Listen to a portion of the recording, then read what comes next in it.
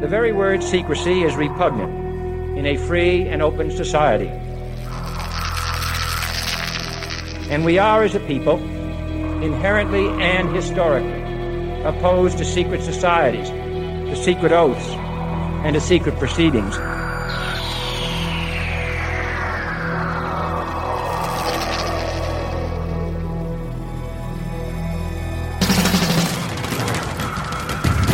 The questions you always had. The answers you were never given. The place to seek the truth. Welcome to Veritas.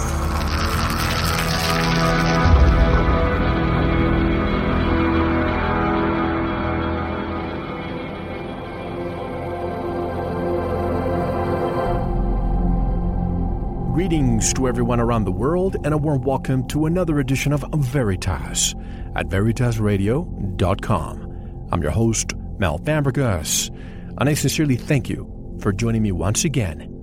And if this is your first time, or your truth journey brought you here, welcome home. And to listen to tonight's full interview, which you don't want to miss, you know what to do. Go to our website, veritasradio.com, and click on the subscribe button. You'll receive your credentials to log in immediately. Don't wait any longer. Give yourself the gift of truth. In the West, politicians and journalists of all stripes have referred to Russian President Vladimir Putin as a thug, a tyrant, a murderer, a communist, a Nazi, the next Hitler, and more. But amongst the Russian people, his popularity rating has reached levels as high as 85%. So who's right? Why such hatred for Vladimir Putin? Is it justified? Or has Putin been targeted merely for standing up to the US-EU axis of internationalism? There are parallels between the time prior to World War II and today. I will explore all of this with tonight's special guest, Michael S. King. Michael S. King is a private investigative journalist and a researcher based in the New York area. A 1987 graduate of Rutgers University, King's subsequent 30-year career in marketing and advertising has equipped him with a unique perspective when it comes to understanding how public opinion is indeed scientifically manufactured. Madison Avenue marketing acumen combines with city boy instincts to make Michael S. King one of the most tenacious detectors of things that don't add up in the world today. Says King of his admitted quirks, irreverent disdain of conventional wisdom, an uncanny ability to ferret out and weave together important data points that others miss. Had Sherlock Holmes been an actual historical personage, I would have been his reincarnation, he says. King's other interests include the animal kingdom, philosophy, chess, cooking literature, history, with emphasis on events of the late 19th through the 20th century. And his latest book is titled The War Against Putin, what the government media complex isn't telling you about Russia. And to learn more about Michael S. King and his work, visit our website. We have links over there. You can buy the book that way as well. And directly from Paterson, New Jersey, I would like to welcome Michael S. King. Hello, Mike, and welcome to Veritas. Hello, Mel. It's a pleasure to be on your show. And again, that website was tomatobubble.com. Tomatobubble.com. Great. Well, Michael, it's my pleasure. I call you Mike, by the way. Yes. Mike, it's a pleasure having you on. And as I was telling you offline, a lot of what we're going to be discussing here tonight, I don't think, needless to say, that the mainstream media will never touch. But even alternative media, only perhaps a few brave hosts out there are willing to discuss all of this. But the first thing that came to mind when I read the book, and I know you've been very careful when you wrote this book to keep a lot of the parallels between World War II and Hitler aside. You planted some seeds for those who are really awake to see the parallels.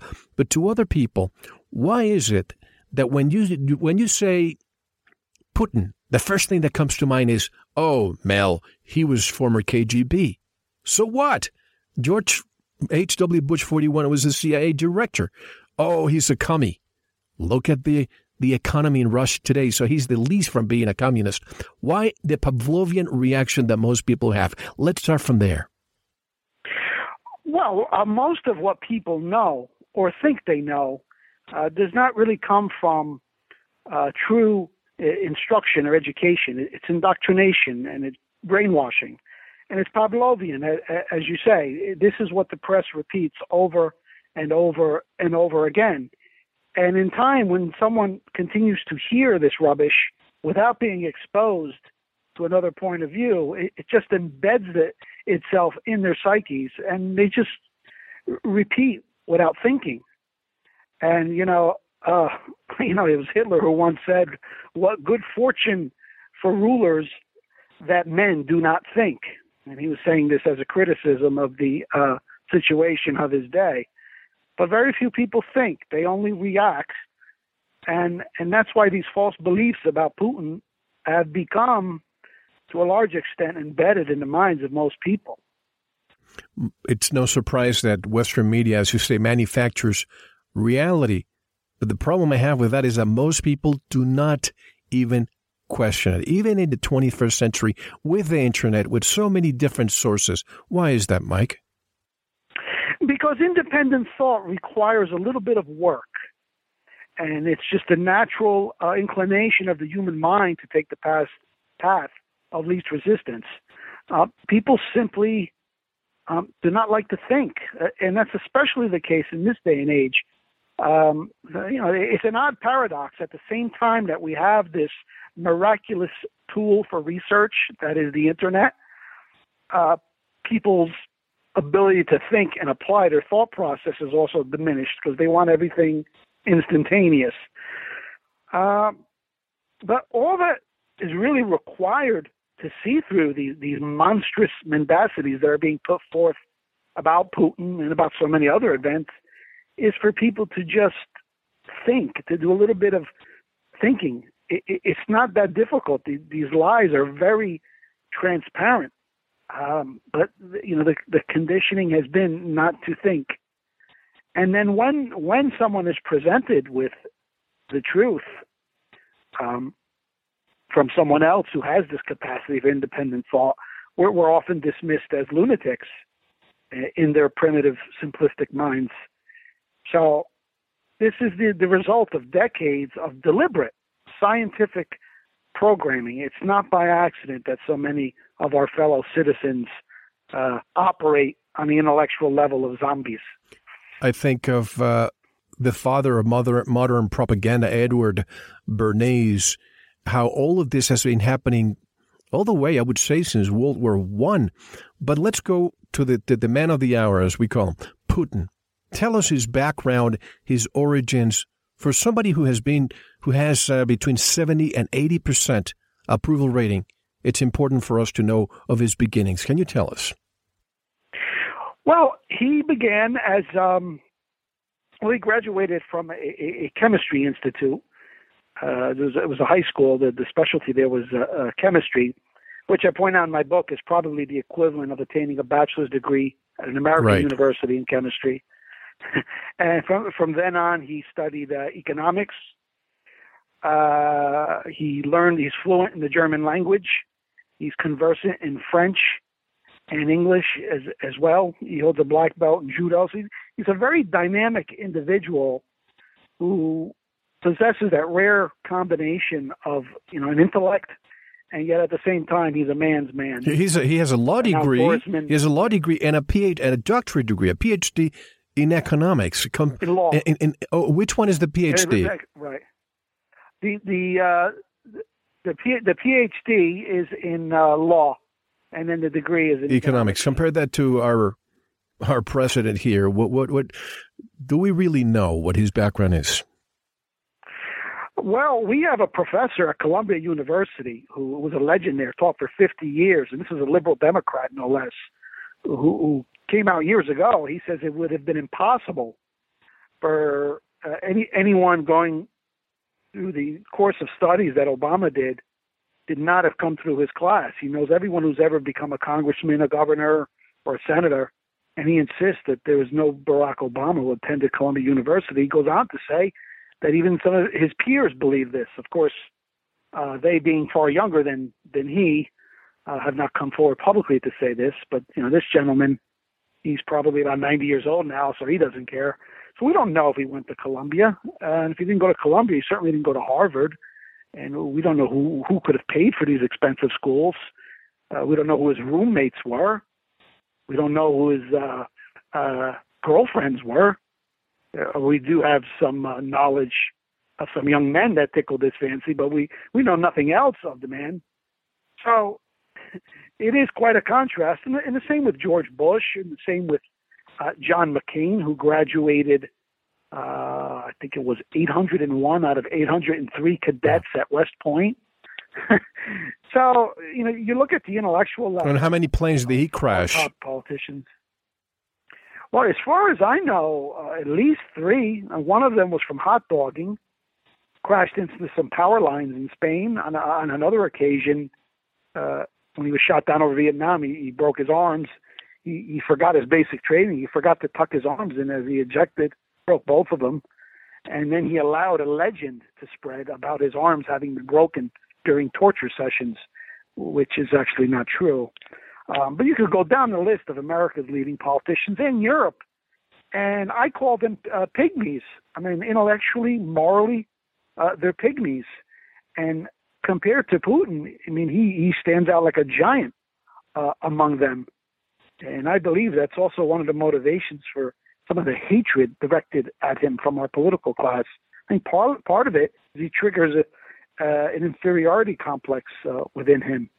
So he's definitely a first-rate intellect, black belt in judo, just a very accomplished man's man.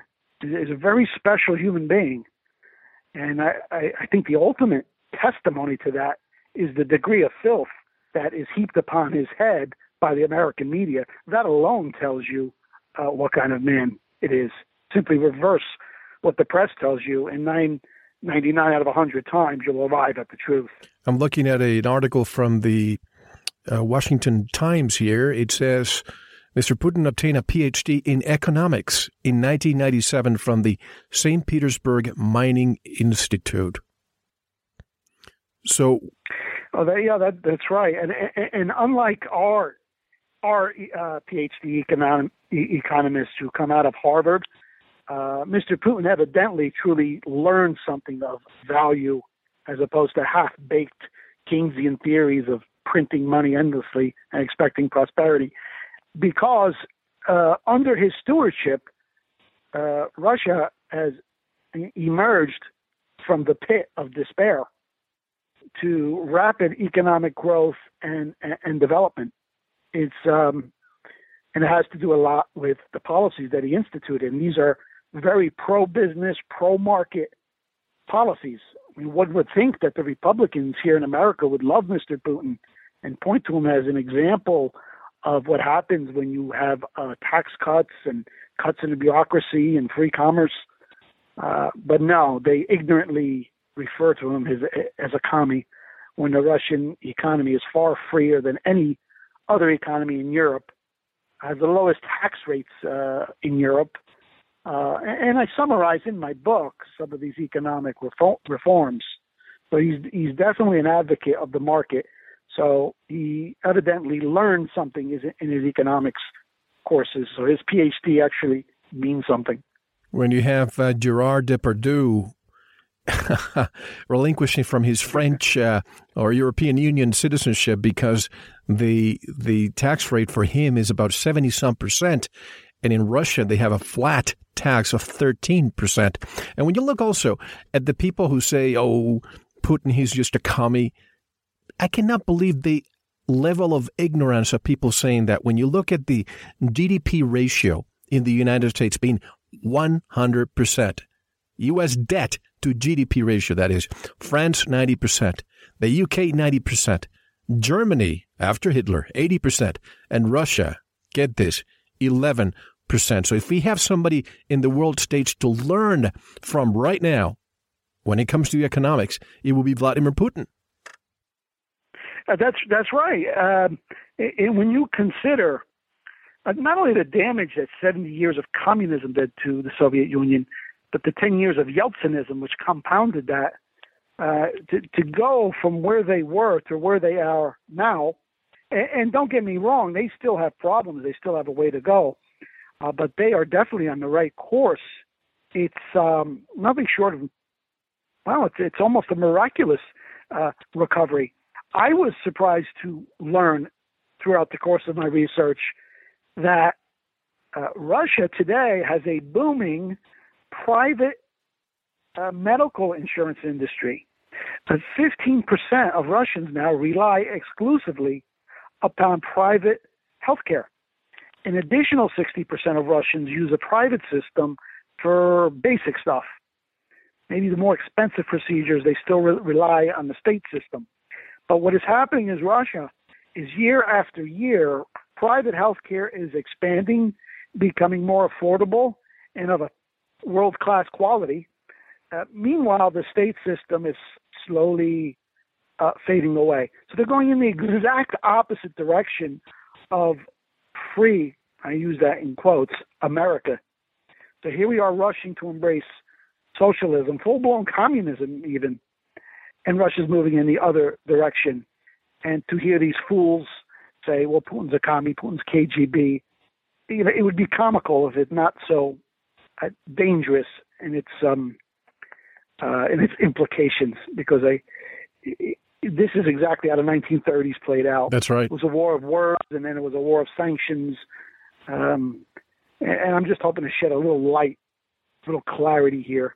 How ironic that we are the ones who are moving into socialism, and they're the ones moving into more of a measured way of capitalism. Because even Putin has said, "Look, I don't mind people who are successful. I don't mind businesses that make a lot of money.